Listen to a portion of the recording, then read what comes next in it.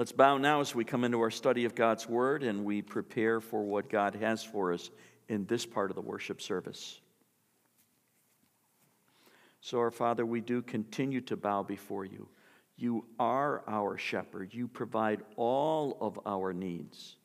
Would you please, in the moments that are ahead, feed our souls? We need to hear from you. You are the great shepherd. We ask that your Spirit will be our teacher in these moments. We thank you in advance for what you'll do. In Jesus' name, amen. Last week we started a brand new study in the New Testament Scripture, studying through the book of Romans, and we covered the first 7 verses. Romans is an incredibly powerful book. In church history, it has made major impact into the lives of not just we common everyday people, but even the big, well-known Christians. One of the great theologians of the early church, St. Augustine, it was him, a brilliant theologian. He actually came to Christ by reading some verses in chapter 13 of this book. Sometime later, the great reformer, Martin Luther, he came to a much clearer understanding of justification by faith through simply the study of this book, particularly the key verse of the book, chapter 1, verse 17, which we will cover today in our sermon time. A little later after that, John Wesley, the great Wesleyan revival in the 18th century, that took place because Wesley read the introduction that Martin Luther wrote in his commentary on Romans, and he was deeply touched, deeply inspired. And so this book has not just rocked common people's worlds, but very high-level, visible Christian leaders through the course of 2,000 years. Some of you know the name John Bunyan, the fellow that was in jail for a while, and while in jail, he read the book of Romans, and that was his inspiration for his great work, well-known work, Pilgrim's Progress. This book's impacted a whole lot of people down for the 2,000 years, but I would say, perhaps even more impressively, it has impacted the common, lesser-known Christians like you and me, not just the big people that are well-known. So this book's touched a whole lot of us. We're featuring this book and calling it the theme of the book, The Gospel of Jesus Christ in all of its glory. And the illustration that I used last week was like looking at a beautiful diamond. As you look at it under light and magnification, you look at it from one angle, check another angle, another. You keep looking at the gospel from all these various angles, and you see unique and beautiful pictures of what God has done for us. That's the book of Romans. And so in our study of the book of Romans, we're actually entitling this series, The Gospel, Understand It and Live It. Many Christian people think it's just about making an initial decision for Jesus, to trust Him as Christ, to trust Christ as Savior. It is about that. But then it's also about living the gospel every single day. It's not just a one-time decision, it's living it out. And that's where Romans talks about our need, the provision of salvation, decision that you make, and then live it for the rest of your life, living out the gospel. That's where Romans goes. Today we're looking in Romans chapter 1, picking up the text where we left off last week at verse 8, and we're going through verse 17. So I will read it. Follow along as I read, please. The text says, "First, I thank my God through Jesus Christ for all of you, because your faith is being reported all over the world. God, whom I serve with my whole heart in preaching the gospel of His Son, is my witness how consistently I remember you in my prayers at all times. And I pray that now at last, by God's will, the way may be open for me to come to you. I long to see you so that I might impart to you some spiritual gift to make you strong. That is, that you and I may be mutually encouraged by each other's faith. I do not want you to be unaware, brothers, that I planned many times to come to you, but have been prevented from doing so until now, in order that I might have a harvest among you, just as I have had among the other Gentiles. I am obligated both to the Greeks and non-Greeks, both to the wise and the foolish. That is why I am so eager to preach the gospel also to you who are in Rome. I am not ashamed of the gospel, because it is the power of God for salvation of everyone who believes, first to the Jew and then to the Gentile. For in the gospel a righteousness from God is revealed, a righteousness that is by faith from first to last, just as it is written, the righteous will live by faith. With these verses, Paul concludes his introduction to the letter to the Roman Christians at Rome. This is probably his longest introduction. In fact, it is in any of his 13 epistles in the New Testament scriptures. This passage also contains verse 17, which many Bible teachers, theologians believe is the key verse of the book. We'll get there today. So in looking at this, I want to begin. The passage actually breaks into two little sections. The first section about the prayer that Paul prayed, and then Paul gives three motivating, driving passions that he has in life and ministry. Let's start with his prayer. He says in verses 8, 9, and 10, "First, I thank my God through Jesus Christ for all of you, because your faith is being reported all over the world." That's where Paul starts. He starts with a heart of thanksgiving and prayer. Great place to start in prayer. If you're just a gimme Christian, go to God, pray for what you want, you need to take some time to count your blessings. Paul's counting his blessings. He certainly counts among those blessings these Christians at Rome. He's never met them. He didn't plant this church, but he's heard about them. Rome is the capital of the ancient world at that time. And so he is very interested to get to this strategic place where there's some Christians, to have a ministry there and to see the gospel going out from Rome. That's his real strategy. He'll get to some of that a little bit later in these verses. But Paul begins by saying, "I thank my God through Jesus Christ for all of you, because your faith is reported all over the world." All over the world? Yeah. Central place of the world at that time, Rome. The fact that there were Christians there, it's saying a whole lot. It really is. Paul goes, he says in verse 9, he says, "God, whom I serve with my whole heart in preaching the gospel of his Son, is my witness how consistently I remember you." I keep thanking God for you. I keep thanking God for you. I'm so thankful that in the center of world power, there are Christian people who love Jesus and are committed to the mission. That's what Paul's saying. So he begins with thanksgiving. Not a bad place, really, to begin your prayer life. He continues on in verse 10 with another specific request. He says, "In my prayers at all times, I pray that now at last, by God's will, the way may be open for me to come to you." Paul wants to visit. He's never been there to Rome. Some Christians say, did he ever make it to Rome? Yeah. But it wasn't pretty. Paul's he's currently writing this letter from Corinth. He wants to go visit them in Rome, but on the way he's stopping by Jerusalem to drop off a large collection that the Christians have taken up for the persecuted Christians in Jerusalem. And Paul's writing the letter because he knows Jerusalem is not a fun place to be a Christian at that point. Christians were being persecuted. And frankly, Paul doesn't know if he's going to get out of there.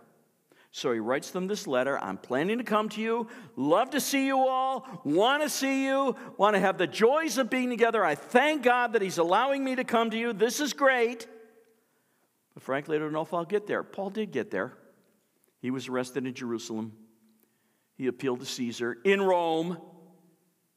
And he got to go for his court hearing in Rome as a prisoner. He got there, just a little differently than he expected. When I look at Paul's prayer here, I see a man who is thankful for other Christians that he hasn't even met. I see a man who says, and I pray now that at last by God's will, the way may be open for me to come to you. I get to visit you. I'm excited about that. I'm really rejoicing in that. You know, I'm struck by the fact that you Google how many Christians there are in the world, professing Christians, 2.4 billion. How many of them do you know? Well, not a whole lot of them, I'm sure. But the beautiful reality is, whether you can be with Christians that you know or not, you can pray for them, and that's what Paul's saying here. He says, never been there, never met you, but I feel that I know you. We're brothers and sisters in Christ. I can pray for you. Prayer is a beautiful thing. It is not restricted geographically. I was talking to a homeless man here in our community this week out here on the front porch at Calvary, and he thought we had to go inside the church to pray. I assured him right there in the porch we could pray, and we did. Beautiful thing about prayer, it's not locked into a geography where you are. Whether he's in his tent and I'm in my home, where I can pray for him. He was really touched by that fact, I think. That's a beautiful thing. It is. Prayer is great. Paul's prayed this little prayer. It's part of his introduction. And when he has prayed it, he then moves on to three specific passions that he has that are driving him in his ministry. Starting in verse 11, he shares the first of those three passions, which is encouragement, or mutual encouragement, if you would. He starts out the passage not actually mentioning encouragement, but he'll get there in the second verse. If we start in verse 11, it says, I long to see you so that I might impart to you some spiritual gift to make you strong. I long to see you. Do you hear the passion in that? I long to see you. This is one of the passions that drives him. He wants to meet these Roman Christians. Never been there. He's heard such good things about them wherever he's gone. They're serving Jesus. They're doing their thing. I long to see you so that I might impart to you some spiritual gift to make you strong. Did Paul have the ability to lay hands on people and give them the spiritual gifts? I don't know. Maybe as an apostle, but I don't think you should read into this the spiritual gifts that are mentioned in 4 passages of the New Testament, 26, 27 gifts that are mentioned. I think this term spiritual gift is used more broadly. The context of this, as he'll go on in just a moment, he is saying, I just long to be there with you, to have a ministry among you, to pass along some gift of, he calls it spiritual gift, used in a broader sense to impart some spiritual benefit, if you would.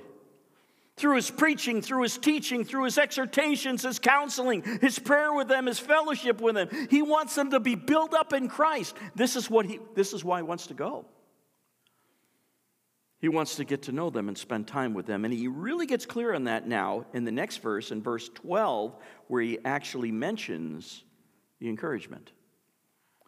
He says in verse 12, that is, that you and I may be mutually encouraged by each other. This is why I believe when he references spiritual gift, he's not just talking about the spiritual gifts that are mentioned in Scripture. He's using it more broadly to build them up, to give them something of spiritual benefit. And he knows if he does that, it goes both ways. Would you notice he calls it mutual encouragement? You'll be encouraged.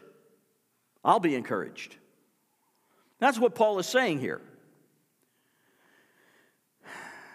That is, that you and I may be mutually encouraged by each other's faith.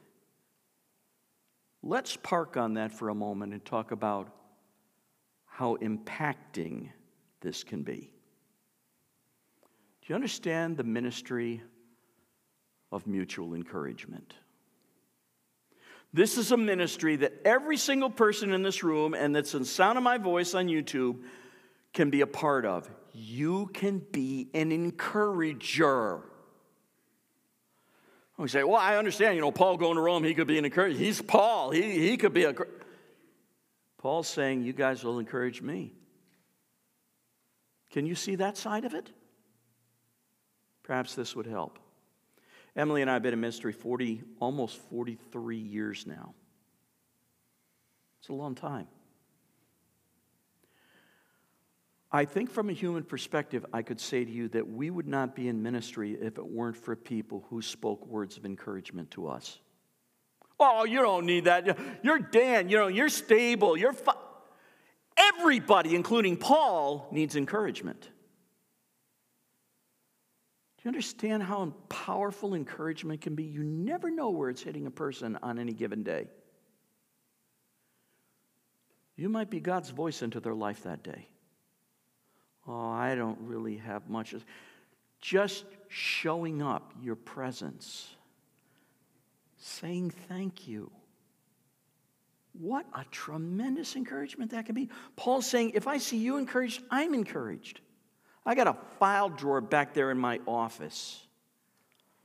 I keep notes from Emily, family members, people in the churches I've served for the years. I don't often go back and read them. Sometimes I do. But sometimes I just open the drawer and I look at them and I smile because I know people care. You see, Dan can look stable up here. You have no idea what's going on in my life. I got to get up here on days when I don't feel so good. And I'm not saying physically that I'm ill. I'm saying something is really stressing me. Do you have an understanding of how encouraging it is to hear from a friend, thanks, that helped? It doesn't have to be a profound thing. Just to know that God called me, I'm serving in the midst of difficulty. People say thank you. Something touched them. God used me. That's encouragement.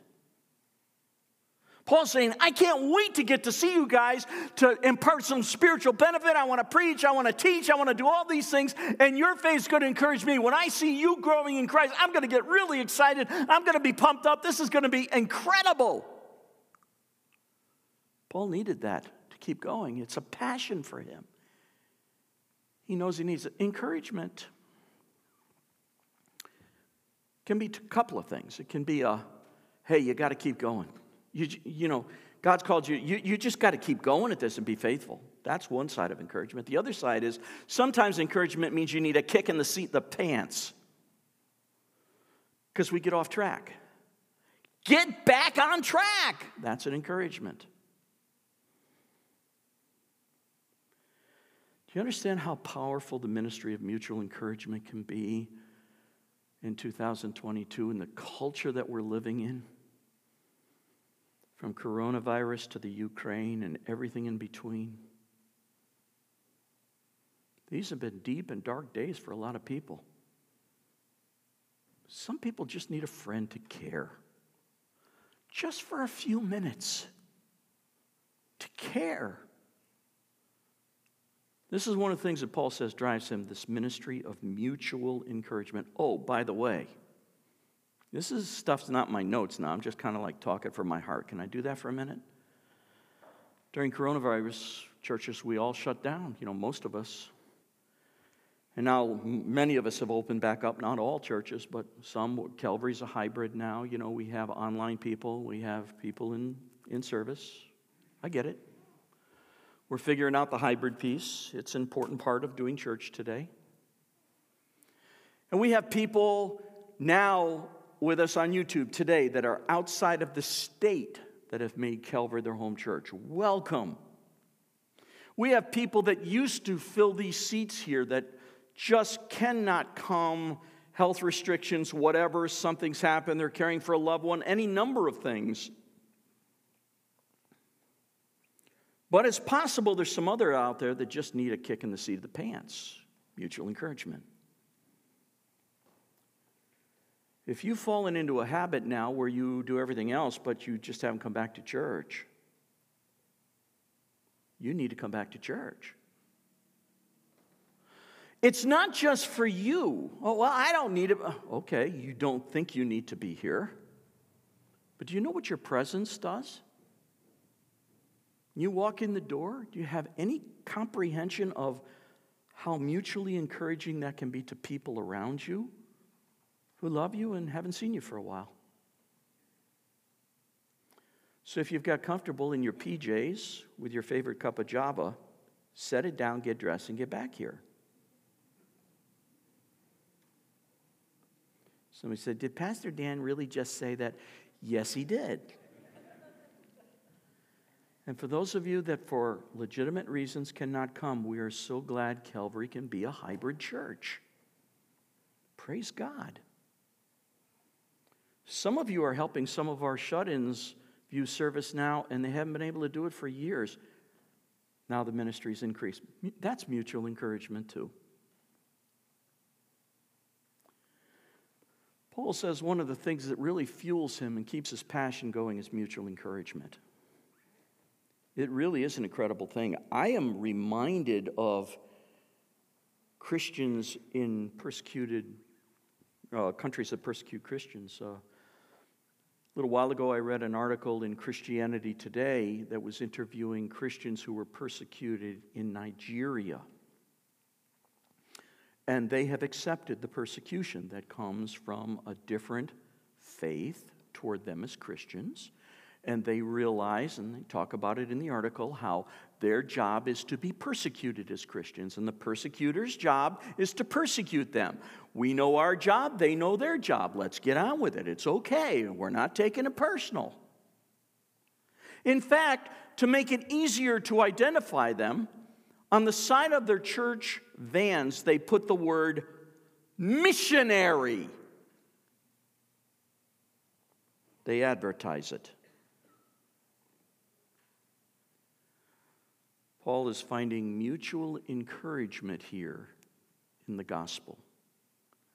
Encouraging each other. How about your persecuted brothers and sisters?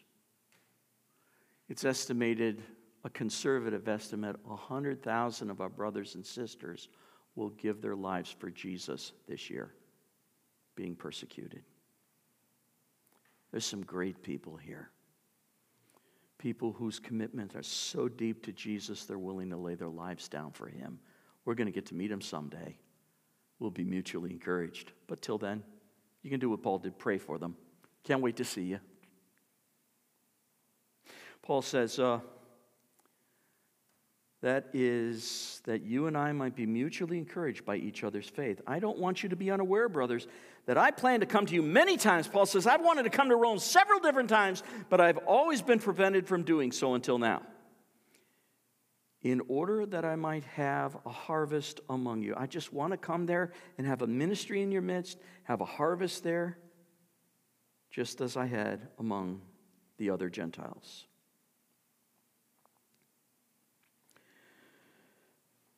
Paul's teaching us a lot about what fuels him. Mutual encouragement is one of those things.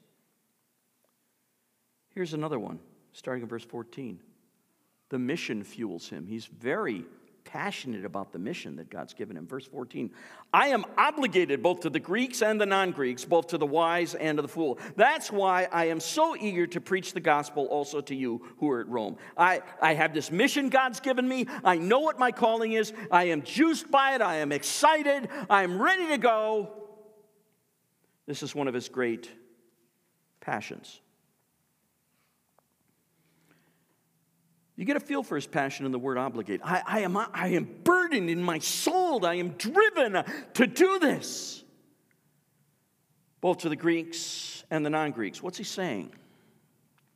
Well, the Greeks were the basis of the Romans who conquered them and so on. So he's saying, if you're a Greek, consider yourself a Roman, that's fine. And for those who aren't, I'm here for them as well. I'm here to present the gospel to them, to those who have an understanding, the wise and to the foolish. You see, if you were in Rome and you were a Roman, you just thought, hey, I'm Roman. Those other guys, the non-Romans out there. Actually, the Greek word for the non-Greeks, the Greek word is barbarian. We Romans, we got it right. And then there's the barbarians. Paul said, I don't care if you're a Roman, I don't care if you're a barbarian. I'm coming to you with a message. I got a message for you, a mission. And he's pumped. This is not one of those, and your mission, should you decide to accept it. This is not optional, Paul's saying. I am driven by this. Would you notice how he says, this is why I am so eager, there's the passion, to preach the gospel to you. Now, there's a curious statement. I thought the Christians at Rome already knew Jesus. Why does he want to go and preach them a message they already know? This is a hint of what's coming in the book. The book of Romans shares with us our need for the gospel and what God did to provide it and to bring us to faith in Christ. We call that the good news, the gospel. But then it goes on to talk about how we live the gospel every single day. Paul's saying it's not enough to just make the profession, you got to live it now. This is the book of Romans. Paul says, I can't wait to get there. I'm going to share that message with you, not only how to trust Christ, but how to live it. Understand the gospel, live it. That's our theme in this book.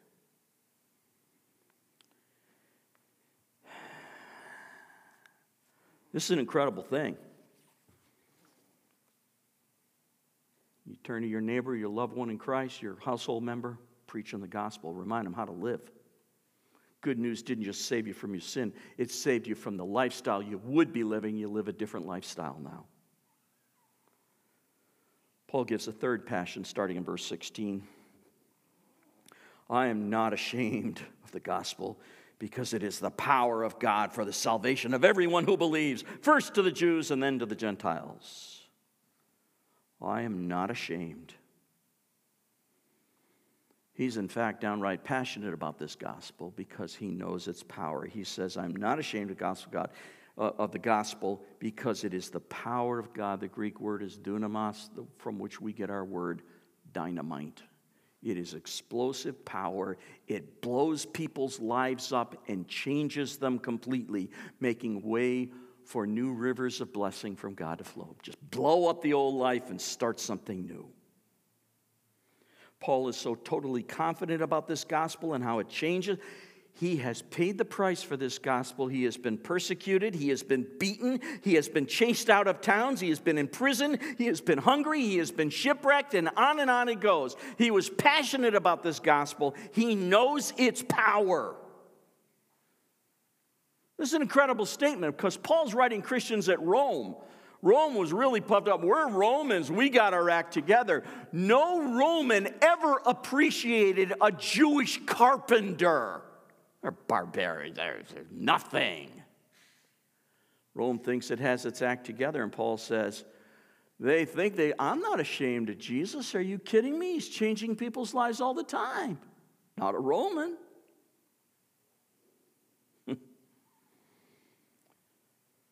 No good Roman would crucify or would respect anybody that was crucified because crucifixion was reserved for the worst of criminals. Our Jesus was crucified. Paul says, I'm not ashamed of him one single bit. He's changing people's lives. Romans were all about whatever Rome would say, whatever Caesar would say. That's the important message. Paul says, got something much more important. What Jesus says is important. The message of the gospel, that's what's important. I'm not ashamed of this message. Not at all. I've told the story before. I love the story of a seminary prof used to tell us this story. He told it so many times, so I figure I can keep telling it too. A friend of his went out to dinner with a guy who was supposed to be a believer. I guess he was, but went out to dinner, and finally the waiter or waitress brought the food, and the seminary professor said to them, can I lead us in prayer, thanking God for the food? And I was looking, well, I guess, public restaurant, we're going to pray. So the seminary professor begins to pray, and he sees the guy sort of rubbing his eyebrows. Seminary professor stops his prayer. He stands up. He gets up on top of his chair. He gets on the table and he proceeds to pray. Father God, I want to thank you for not just the food my friend and I are enjoying today, but for the food that all of these dear people. And the guy is like ready to crawl under the table. Afterwards, seminary professor's done. He gets down from the table, sits back down, tucks his napkin in, gets ready to eat his meal. Guy says to him, do you always pray like that when you're public? Seminary professor said, no, only when I have a friend that's ashamed of Jesus and kind of does the rubbing the eyebrow thing. You know, I'm convinced that some people are ashamed of the gospel of Jesus Christ because they think, well, I don't want to, other people don't believe it, and they'll think I'm silly if I believe. You understand how much Jesus loves you? You understand what he did for you? That's what this book is going to be about. You understand how he's changed your life, how he's blown up the old life and the dynamite of God's gospel in your life? Hey, we're not saying they got to believe. We do believe they need Jesus. They can believe what they want. But so can you. Do not be ashamed of this gospel. It changes. Look around you. Our lives have been changed by this gospel. So today, if you go out to lunch, stand on the table and pray. No. Wow. Imagine the Nigerian Christians experiencing persecution. They put on the side of their church van, missionary. They're not ashamed of the gospel of Jesus, even though they know it's like painting a target on themselves. I am not ashamed of the gospel because it is the power of God for salvation. The word means deliverance. And Paul says it's first to the Jews and then to the Gentiles. Now, this statement's been a source of a lot of debate. Let me just touch it. It's not saying a Jew's better than anybody else. Nobody's better than anybody else. That's reality. God loves us all. But when Christ came, he brought the gospel of God to the Jewish people, and many of them rejected it and opened the door to Gentiles as well. The gospel came first to the Jews, but it also came to the Gentiles. Same gospel. I'll just leave it there, okay? Paul concludes this passage with the key verse of the book, verse 17. For in the gospel, a righteousness from God is revealed. There's a lot of different righteousness in the world. Some people think they're righteous because they do this. Some people think they're righteous because they do that. Some people that attend church think that they're righteous because they keep the Ten Commandments. See what this says? For in the gospel, the good news of what Jesus did for us, a righteousness from God. This is a perfect heavenly righteousness. It's nothing like anything here on earth righteousness. This is a righteousness from heaven, from God himself, that's revealed to us. Human righteousness does not go far enough for a perfect God. That's part of the gospel. You can do good works all your life, and you will still have to be punished for your sin. The good news that Jesus gives is about how to be forgiven your sin. So when the righteousness of God shows up in this world, it brings to us a plan of salvation. And so God, when we get into eternity, does not treat us like criminals, sinners, lawbreakers. He treats us like sons and daughters. That's what the righteousness of God does. And this book gets real clear on that, about living the gospel of Christ in our day-to-day lives and how God changes us. So Philippians 3, verse 9 says, not having a righteousness of my own, human righteousness, that comes from keeping the law, but that which comes through faith in Christ, the righteousness that comes from God and is by faith. It is not human righteousness. What we experience in the gospel is God's righteousness. See, that's real critical in this book. That's why it's the key verse of the book. 2 Corinthians chapter 5, verse 21 says, God made him who had no sin, that is Jesus, to be sin for us. God took all your sin and poured it on Jesus. He becomes sin for us so that in him we might become the righteousness of God. There it is. Wow. What amazing good news. God gives you his righteousness through Jesus. That's good news. That's what this book's about. A little bit later in this book, Paul will say in Romans chapter 5, verse 17, we'll get there someday. I don't know, well, someday. For if by the transgression of one man, that is Adam, he's comparing Adam with Christ in Romans 5. For if by the transgression, by the sins of one man, death reigned through that one man, Adam, to all of us, how much more now will those who have received God's abundant provision of grace and the gift of righteousness reign in our lives through one man, Jesus Christ? Adam, he served up sin to us. Jesus serves up righteousness, the righteousness of God. Paul closes verse 17 by quoting Old Testament. He says, the righteous will live by faith. Most Christians never pick up this as quotation of the Old Testament because they might not know their Old Testament, particularly this book. This is Habakkuk 2, verse 4. Most Christians hardly know how to pronounce Habakkuk. Is it Habakkuk or Habakkuk or, Habahua, Chapter 2, verse 4. God says righteous people always live by faith. You get your righteousness. You get this righteousness by faith, by trusting God. You can't earn it. You can't be good enough for it. In fact, it's such an important statement. Paul makes it the theme of this book, key verse of this book. And Paul will mention it again in Galatians chapter 3. He'll quote it again, that the righteous shall live by faith. And the writer of Hebrews quoted it in chapter 10. It's quoted 3 times in the New Testament. Righteous people, God's righteousness, do that by faith, not by your actions. This is the book of Romans. Understand the gospel and live it every day. That's where we're going. So once again, if you are here and you're saying, well, I think I believe, let's make sure that you've received the gospel.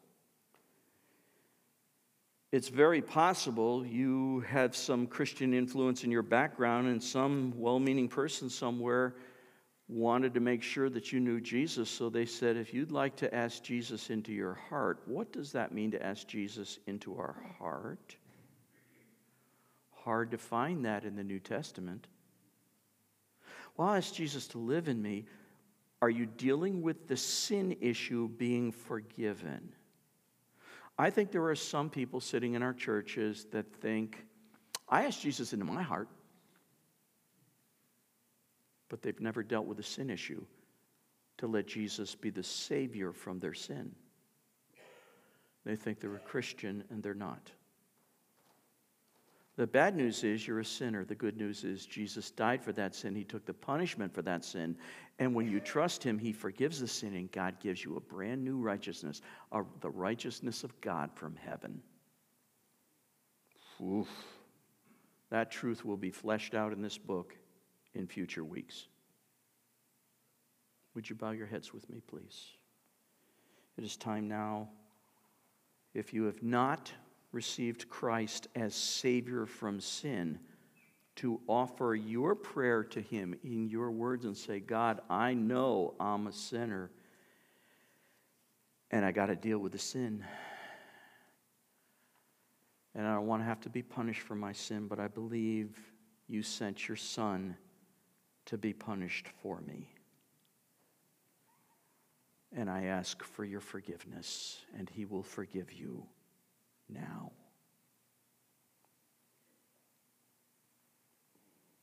Meet us in this moment of time, Father.